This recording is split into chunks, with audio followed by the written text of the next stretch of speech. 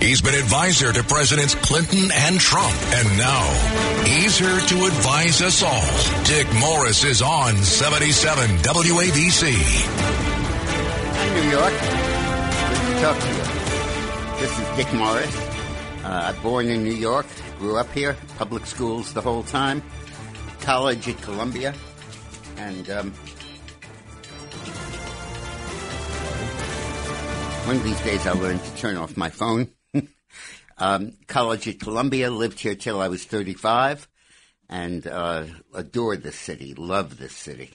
I'm composed of this city, and it is in crisis. It is in terrible, terrible danger of falling apart, of going the way of Chicago and ultimately the way of Detroit, becoming a whole rather than a city. So we're going to start by talking about the mayor's race. You know, I ran campaigns for Moynihan and 20 other senators and governors in the country and 14 foreign presidents and for Bill Clinton and for Trump. So I can talk about it a little bit with some authority. And let me talk about the politics and how this race is shaping up. Obviously shaken up by the Scott Stringer scandal.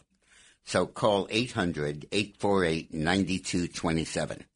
800-848-9227. I'm sorry, pardon me. 800-848-9222. That's 99222, which is 9ABC. 800-848-9ABC. This is Talk Radio 77 WABC. And this is Dick Morris. So the pollsters don't really know how to survey this race because it's the first time that we've had three possible choices on the ballot. Normally you vote three times only in the graveyard in Chicago. You dig up dead bodies and you cast three votes. But this time it's legal in New York City, and you vote your first choice, your second choice, and your third choice. Now, if the first choice doesn't win a majority, your vote counts for your second choice. And if they don't win a majority, your vote counts for the third choice, and so on down the line. After three strikes, you're out. And if none of your candidates get a majority, you're out of luck. But inevitably, somebody will. And it totally changes the political process because most polls are who do you vote for? And that's okay. But now you say who's your second choice, who's your third choice. And people don't think that way unless they actually have to when they're in a voting booth. And most people don't know about the new voting system. So they have no real idea about what the system is and where they fit in it. So there's a poll that just came out that attempts to measure things in this new environment. And it was sponsored by a school choice organization, Student First NY, and it was conducted by a pretty good polling firm, whose name I don't see, but in any case, I know those guys and they're pretty accurate.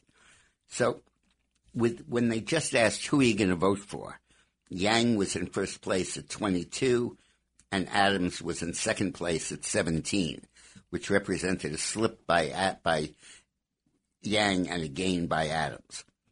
But then when they did it in the ranking, which is the way it really is, should be done, Yang went from 22 to 26, and Adams went from only 17 to 20. So the ranking in the vote as it would appear on the machine would be Yang 26, Adams 20, and Stringer at 17 before he imploded. So the message here is very important. Not only does it show that Yang is the front runner, it shows that he's the front runner for second place votes. And in this city, that's very important. You know, I ran a campaign once for Raphael Odinga, who got elected Prime Minister of Kenya. And back then, you need to know what the Kawawi tribe is doing and each of the tribes in Kenya. Well, New York City's a little bit worse.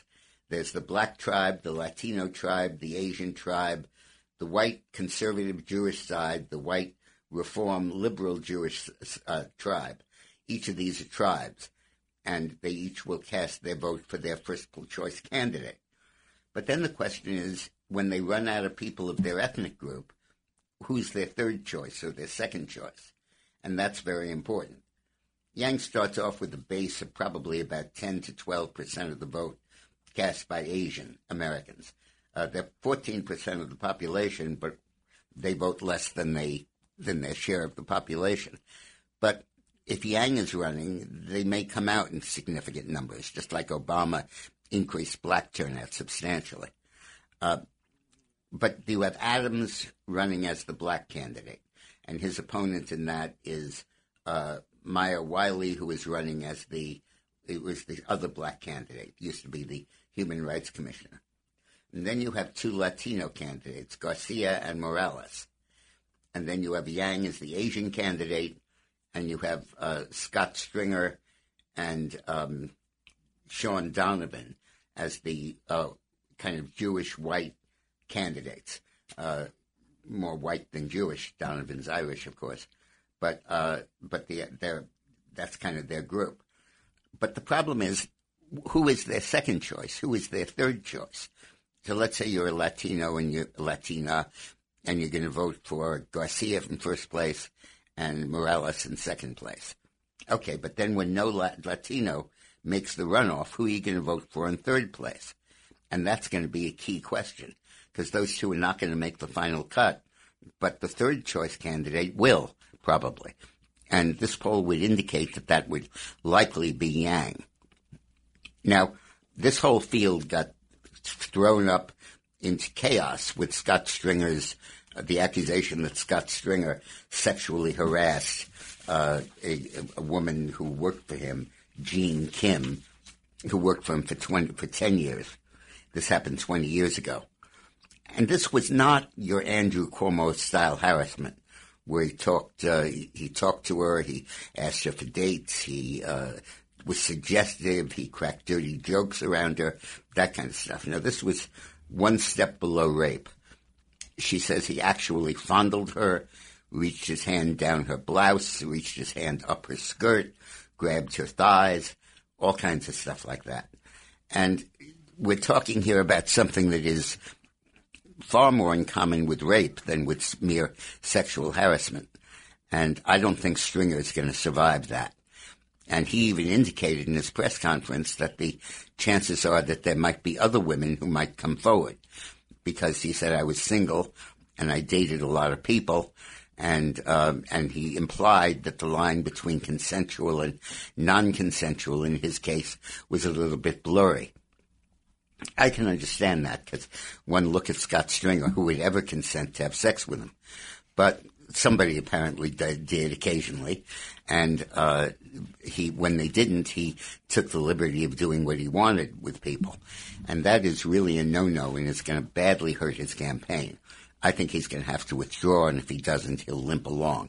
He'll suffer the same fate as Andrew Weiner did when he was accused of sexually harassing people online who worked for him in Congress, and people who he never met. And he'll drop down and end at an insignificant vote share. But where are his votes going to go? I think most likely for Yang. This poll pretty well indicates that Yang is the second place choice. And you have a lot of free-floating votes out there that are going to be released that would normally go to Stringer.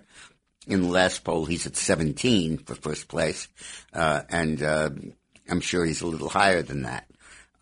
But now he's lower than that. Now he's probably in single digits. And, Elton John characterized the polling as too low for zero. I think that's where Stringer is headed. So I believe that Yang is going to win this race. And I believe that Yang is going to be the next mayor. It was fascinating when Yang said that he would pick Garcia as his chief of staff. Garcia, who is the sanitation commissioner and kind of Ms. Fix-It, who really ran the city agencies well. Amazing that he actually crossed over and said, I would take one of my opponents as my chief of staff. It shows how unconventional and refreshing Andrew Yang is. We're going to a break, and when we come back, let me take your phone calls. I probably stirred up some hornet's nests out there.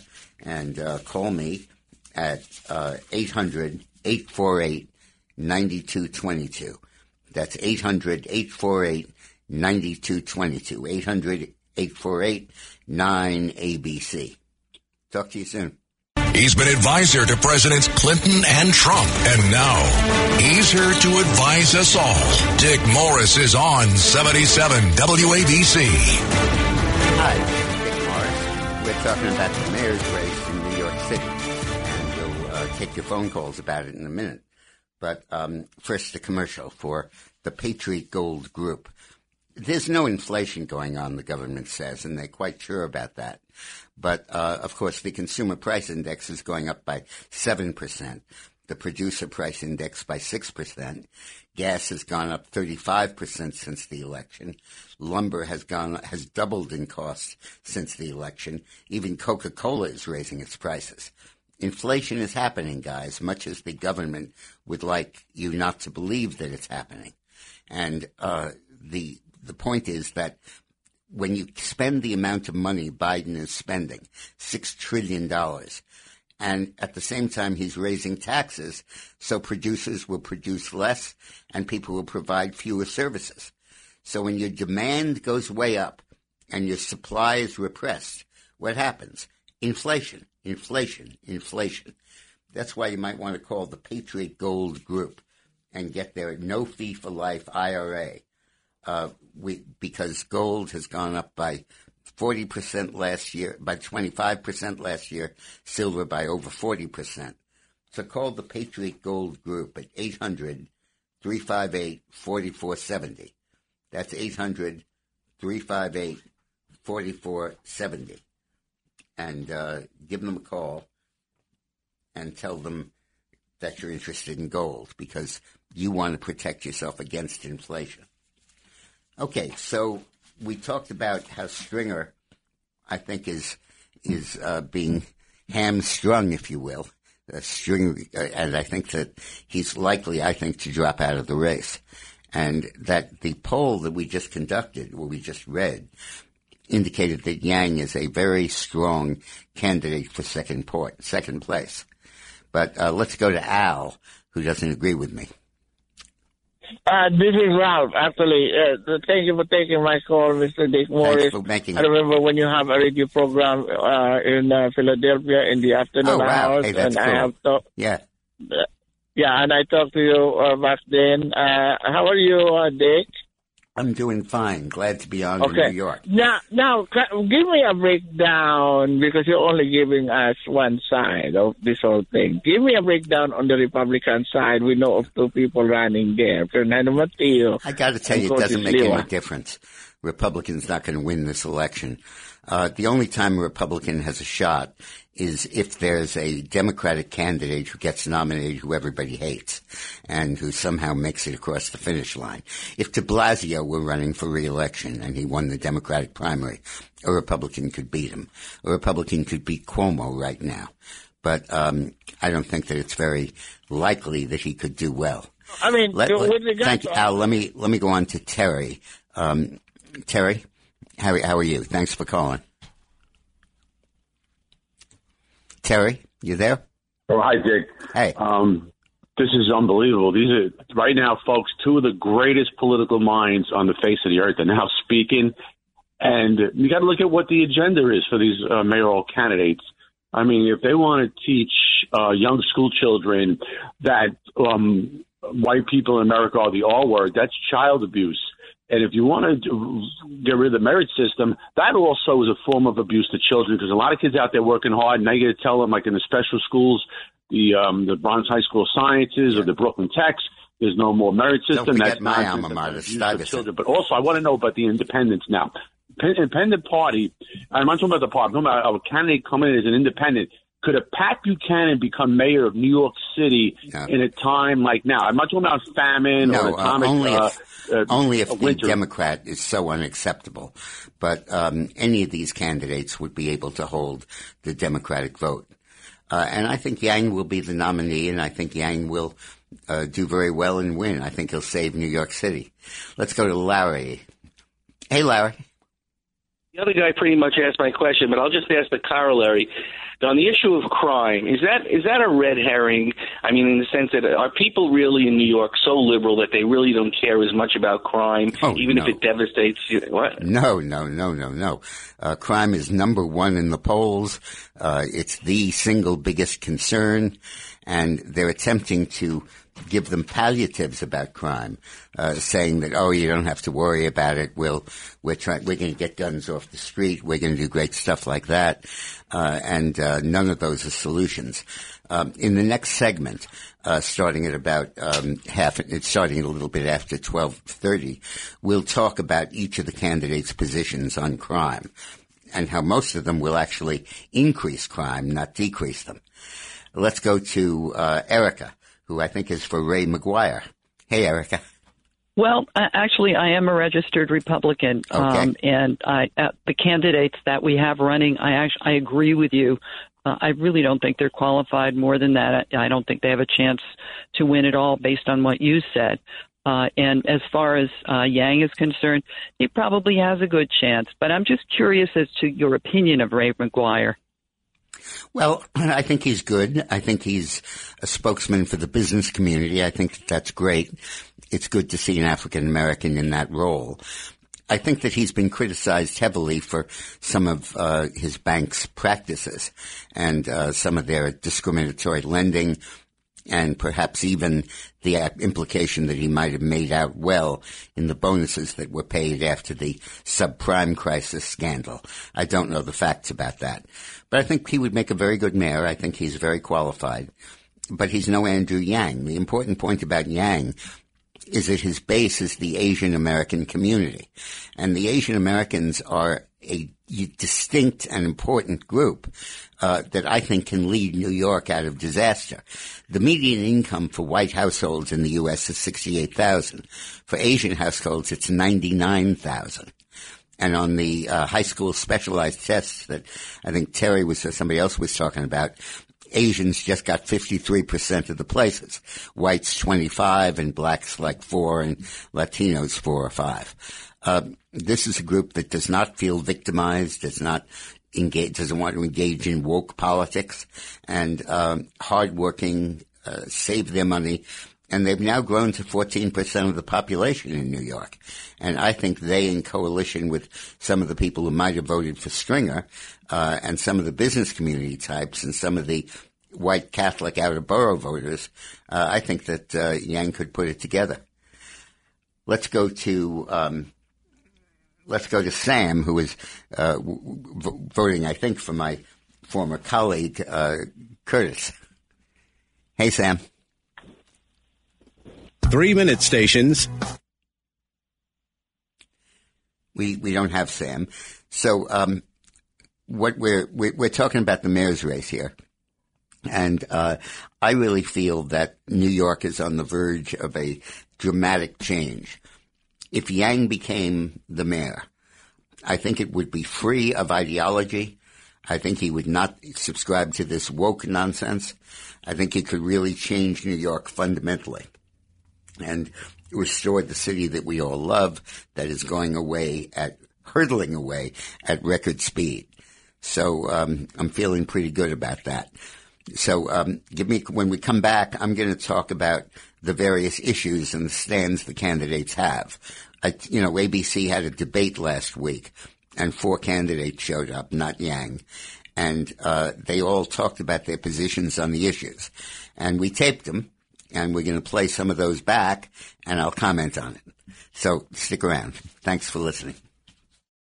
It's Sunday, and you know what that means. Here's Dick Morris on 77 WABC.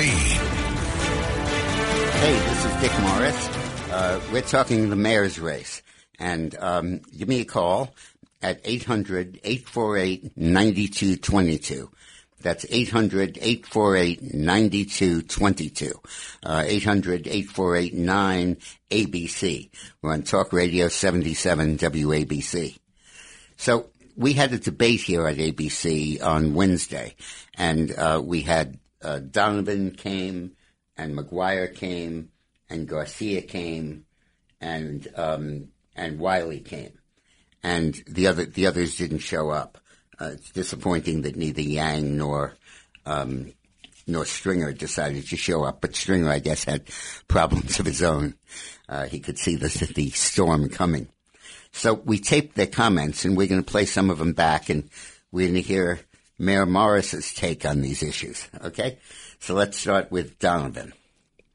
Let's begin with the fact that for too long, we have had policies like bail in place that have criminalized poverty, that have landed far too many of our young people in prison for too long when they haven't even been convicted of a crime. And that is something that needs to end, and I am supportive of the direction that we've moved. Yuck. Mr. Donovan, would you like to be out on the street with your family and greet these folks as they get out of jail without having been released without bail? Literally catch and release? I wouldn't like that. We know what the recidivist rates are. We know that after people are convicted and go to jail, 50% of them commit another felony within 6 months or so. And in terms of over several years, it's even higher. So number one, we need to keep them locked up for public safety. Number two, about 80% of those that aren't held on bail skip. They don't show up for trial. This is the last time we ever see them until we stop them for a speeding ticket or something. And then we look it up and we say, hey, yeah, this guy's wanted for murder or for armed robbery. So the only way to protect the public is cash bail. And when you say it's criminalizing poverty, that is so ridiculous. Yeah, it is true that a large portion of them are African Americans, but 85% of the murders are committed by African Americans against African Americans. 80% of the dead bodies are black. So don't give me this nonsense. You let them go, you attack other people. Let's hear what McGuire had to say about that. We need to reform the entire system, which we're in the process of doing.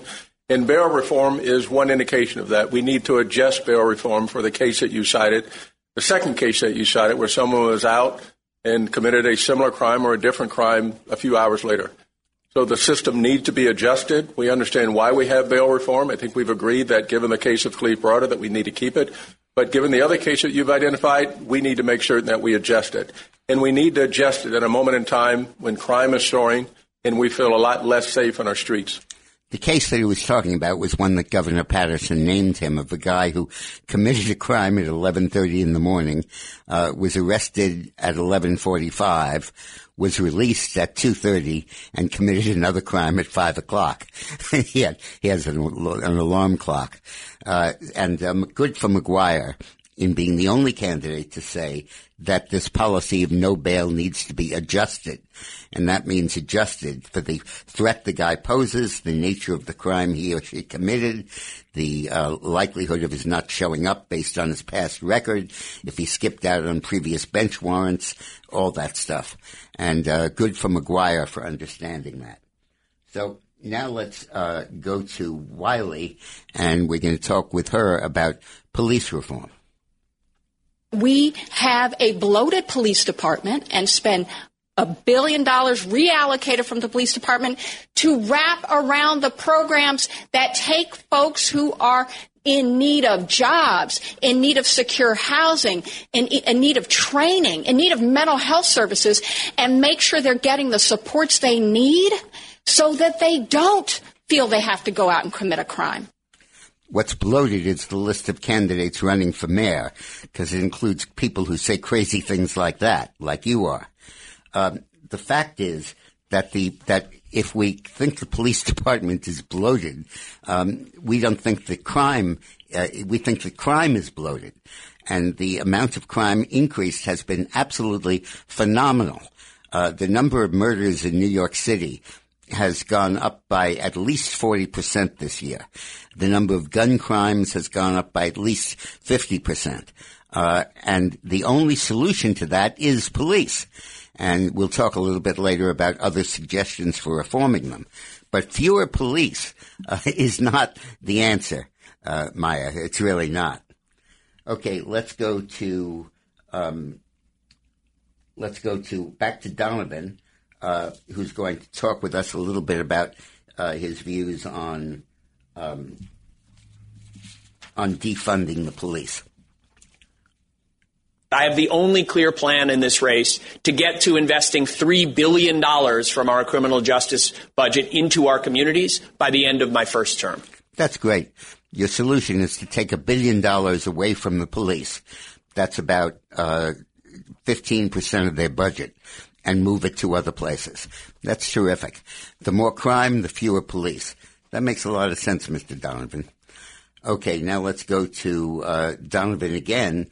No, I'm sorry. Let's go to Garcia on the issue of defunding. That's why my plan includes $18 million in a participatory justice fund that the community directs to its solutions, doubling the number of summer youth programs in our communities that need those summer jobs, and making sure we are addressing mental health, because that's not a job for the police. Okay. So let me ask you this question, Ms. Garcia. There's a guy on the street who's approaching you with a gun. Who are you going to call? A summer job or a cop? A mental health worker or a cop? A cop is armed and trained and able to deal with crime. And there are times you need a cop, and a mental health professional and a social worker and a kid with a summer job just won't cut it. So your plan to switch $18 million from cops to that kind of garbage is, I think, ridiculous. Now, let's go to Garcia again, and we'll talk about the issue of privilege, of the immunity that cops enjoy against being sued. I have said that we needed to end qualified immunity, and I'm going to be consistent in that because it's the right thing to do. I understand personal liability, but we should, in fact, end qualified immunity. So I'm in agreement with that. When it comes to public safety, listen, gun violence is up more than 100%. That was McGuire. I'm sorry, my mistake. Okay, here's the deal. In 1969, the Supreme Court ruled that police officers can have qualified immunity from being held liable for their actions personally. So if they shoot somebody or they abuse somebody, they cannot personally be sued. The department can be sued, and is, and has to pay out large amounts of money, and they do, but the individual cop can't. Well, let's look at it. Cops are not rich people. They exist on relatively minimal salaries, $60,000, $70,000 a year at most, and they don't have a vast amount of savings. And if a cop has to think before he discharges his weapon that maybe he's going to lose his house and his job and his pension and have a judgment lien against him he'll never be able to repay, basically lose the rest of his life and his family's security, he's not going to pull that trigger. And it doesn't matter if you have a gun, if another guy has a gun to your head and he's trying to save you, he's not going to do that.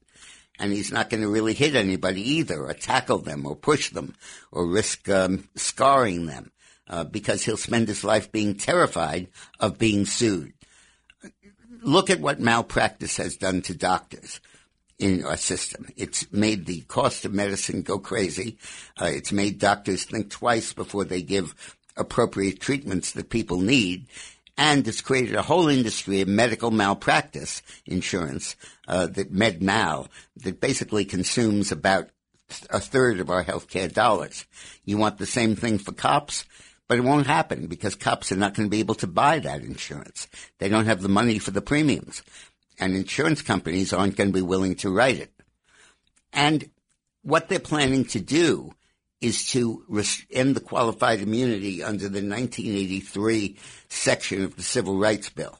And what's unique about the 1983 section is, unlike other laws, where the attorney is only allowed a third of the verdict as his compensation. The 1983 law gives him 2 and 3 times the verdict as an allowable fee. So it's the best game in town. Lawyers spend their lives praying that they're going to get a 1983 action that they can bring. And the result is that anytime a cop lays a hand on anybody, if a cop causes somebody to stub his toe, much less shoot him, they're going to sue him. And, okay, if he's innocent, he has no problem. Wrong.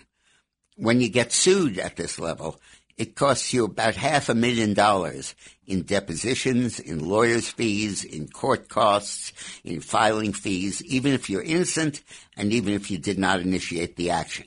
So basically, no matter what you did, if you get sued, you're toast. You're dead. And cops understand that. And if you strip everybody of qualified immunity, you might as well fire your entire police force because they are not going to do you any good at all. It's an absurd, ridiculous thing. Now, Garcia has some thoughts on immunity. Let's hear what she says. Immunity is good for the virus, but not for the PD. I do support qualified immunity. I would say it's more of a symptom. If you actually are holding your police commissioner accountable for discipline and for transparent discipline, that is really where accountability starts. So I just want to be clear. You don't feel that it should have ended, qualified immunity? No, I feel like it should have ended. Oh, you feel like it should have? But I actually think that it was not where the systemic problem was. Yeah. How's that for contradicting yourself in 60 seconds? Yeah, but the qualified immunity has got to continue. Otherwise, you can't use your police force. Now, the other issue that I think is pretty important here is everybody is talking about gun control, and they all talk about the dangers of guns, getting guns off the streets, and it ultimately they ignore the solution to the gun problem, which is the old stop and frisk policy that was eliminated. So let's. Who do we have here talking about guns? I don't see it, but okay. A lot of them waxed eloquent about. Let's go to Donovan on gun control, please. I do believe there are cases that require discretion for judges. That's what we've seen in New Jersey and others with progressive reform on bail and other areas. And I do think it's worth a discussion to look at. Well, yeah, but many of these candidates wax eloquent about the iron chain of guns coming into our city and how terribly threatening it is. Donovan on crime, number 5, please. Off our street, and we need a leader who has the deep relationships outside of New York from exactly where the guns are coming from to end the scourge of gun violence in this city. We ended the scourge of gun violence in New York City. We set an example for the United States that was enduring and significant, and we then screwed it up. We had the stop, question, and frisk policy, and it ended in 2014. In 2011, we stopped 700,000 people on the streets of New York, questioned them, and, if necessary, frisked them. If they were carrying a loaded gun, without a license, they were arrested on the spot and sent to jail for 3 years, mandatory minimum sentence of 3 years. And the result was that guns disappeared from the streets of New York City. Nobody had guns. Gang members would make damn sure that they didn't carry guns because they didn't want to be busted and have to go to jail for 3 years. Everybody jumped all over themselves not to carry guns, and gun violence dropped enormously. And yeah, let's hear what Ms. Garcia has to say about this. We have to also work with our federal partners on ensuring that we are talking to ATF and stopping the flow of illegal guns into the city. You're never going to stop it, but you can stop them from being used on people by going to the ultimate source, the criminal who's going to use it, and stop them from doing it. Give you some stats. In 1960, before there was stop and frisk, there were 4.7 homicides per 100,000 people. In 1991, it soared up to 31 per 100,000 people. And that's when they brought in stop and frisk. 31 in 91. And in 2013, it had dropped to 3.3. The murder rate literally dropped by 90%. And the gun violence rate was even more significant in its drop. And the liberals killed the policy. The court ruled it unconstitutional. It doesn't have to be unconstitutional. You can administer it in a way where it's not. And they said that blacks and people of color are the overwhelming majority of those who were stopped. Well, damn right they were. Blacks commit 80% of the murders in America. And if you think that statistic is racist, that they're accusing blacks who don't really commit the crime, how do you deal with this? 85% of the dead bodies in America from homicides are black. So unless you believe there's an awful lot of whites running around killing blacks, which there's no evidence of that happening, at least as far as crime is concerned, you got to believe that this is a major problem in the African American community. And it's not racist. We're saving black women and black children from guns held by black men.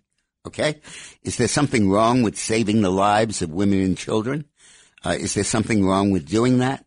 And look, these stops are not intrusive. They do it at 3 a.m. in the middle of Harlem, and they search them. If they don't have a gun, they move on. They're free to go. They're not put in handcuffs. If they do have a gun and it's not licensed, then they're busted on the spot. And that's what we should continue and do. So I'll take your phone calls about that when I come back. It's 800-848-9222. Inflation is back, and it's huge, and it's going to be the legacy of this administration. You cannot spend $2.2 trillion on infrastructure and $1.8 trillion on social services and $2.1 trillion on economic stimulus without having inflation. And at the same time, you're doubling corporate taxes. You're doubling the capital gains tax. And when you double capital gains or corporate, every penny they're paying in taxes comes directly out of being able to pay additional workers or invest in additional plant and equipment to expand your production. If you don't have much production and you have a huge demand, inflation is going to go crazy. And the only way to deal with inflation, the only way to make sure that it doesn't eat you alive, is by switching your investments to gold. Because gold is the historical alternative, and because of gold, you're able to skate over inflation and not have it destroy your retirement. So call the Patriot Gold Group at 800-356-4470. That's 800-356-4470. 800-356-4470. It's Sunday, and you know what that means. Here's Dick Morris on 77 WABC. We're talking about the rescue plan for New York, which is the mayoral election coming up on June 22nd. And we talked about qualified immunity, which is the protection police have against being sued every time they touch somebody or even think about using their gun. Let's go to Danny, who I think is a retired police officer.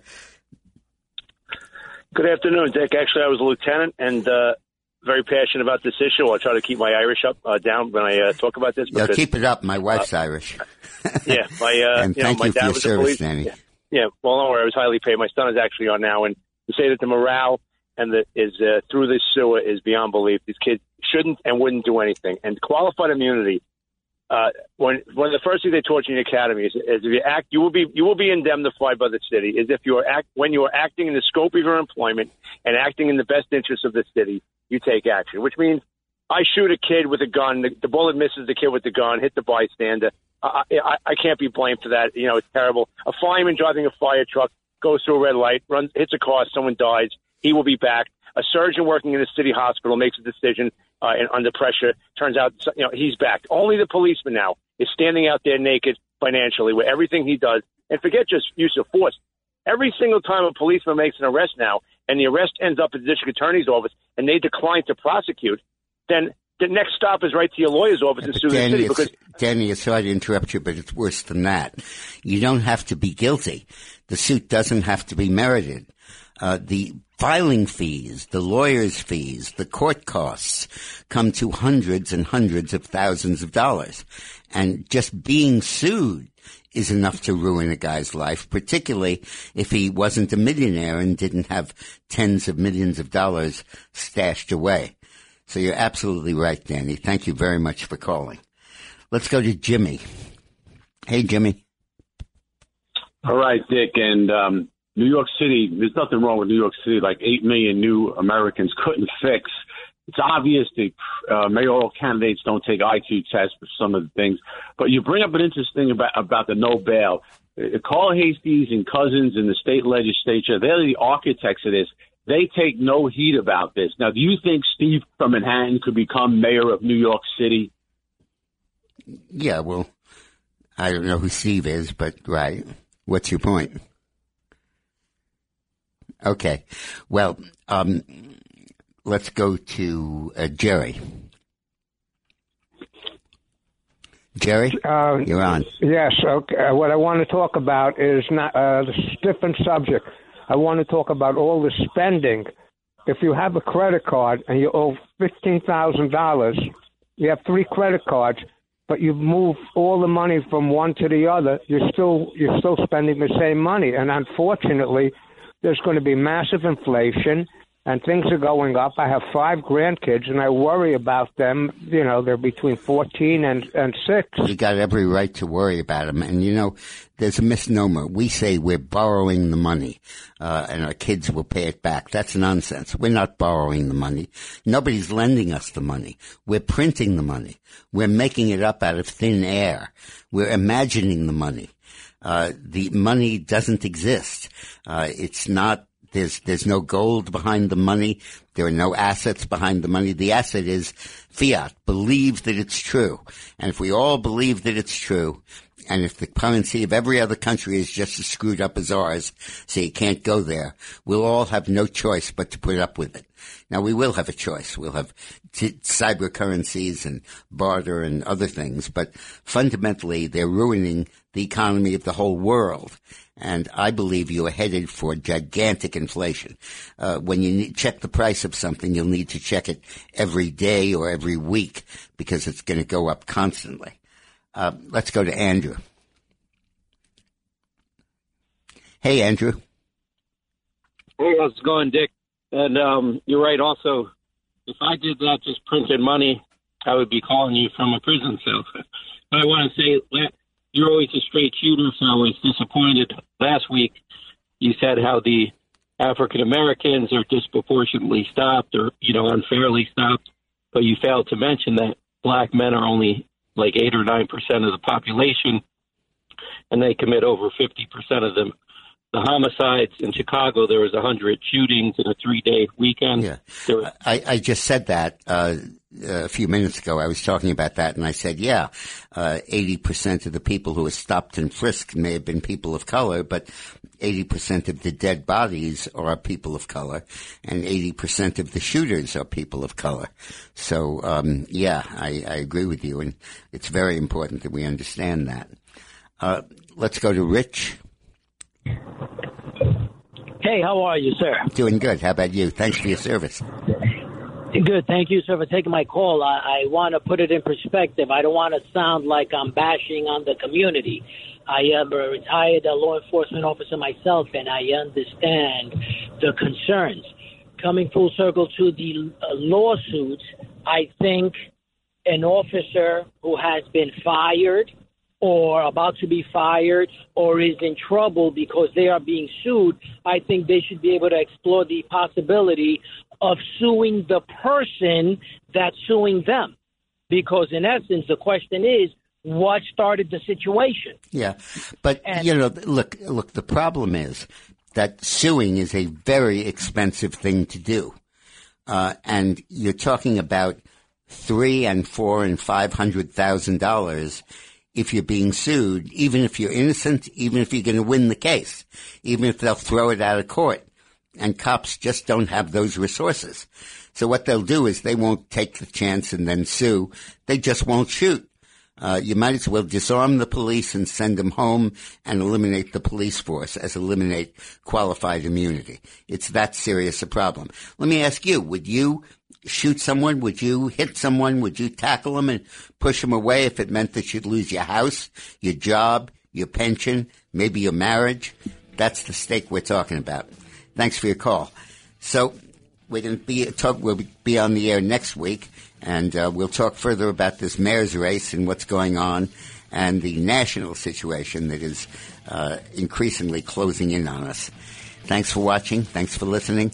This is Dick Morris on 77 Talk Radio WABC. This is Greg Kelly for Priority Gold. What does it mean to be America's precious metals dealer? It means that you're in touch with the hearts and minds of those who love this country, value our freedom, and want to protect the future. Priority Gold is that precious metals dealer. They've helped thousands of Americans back their retirement with solid gold and silver. Call Priority Gold at 888-506-6439. Receive free shipping, free storage, a free investment guide, and one of the best purchase experiences in the industry. Call now or go to PriorityGold.com.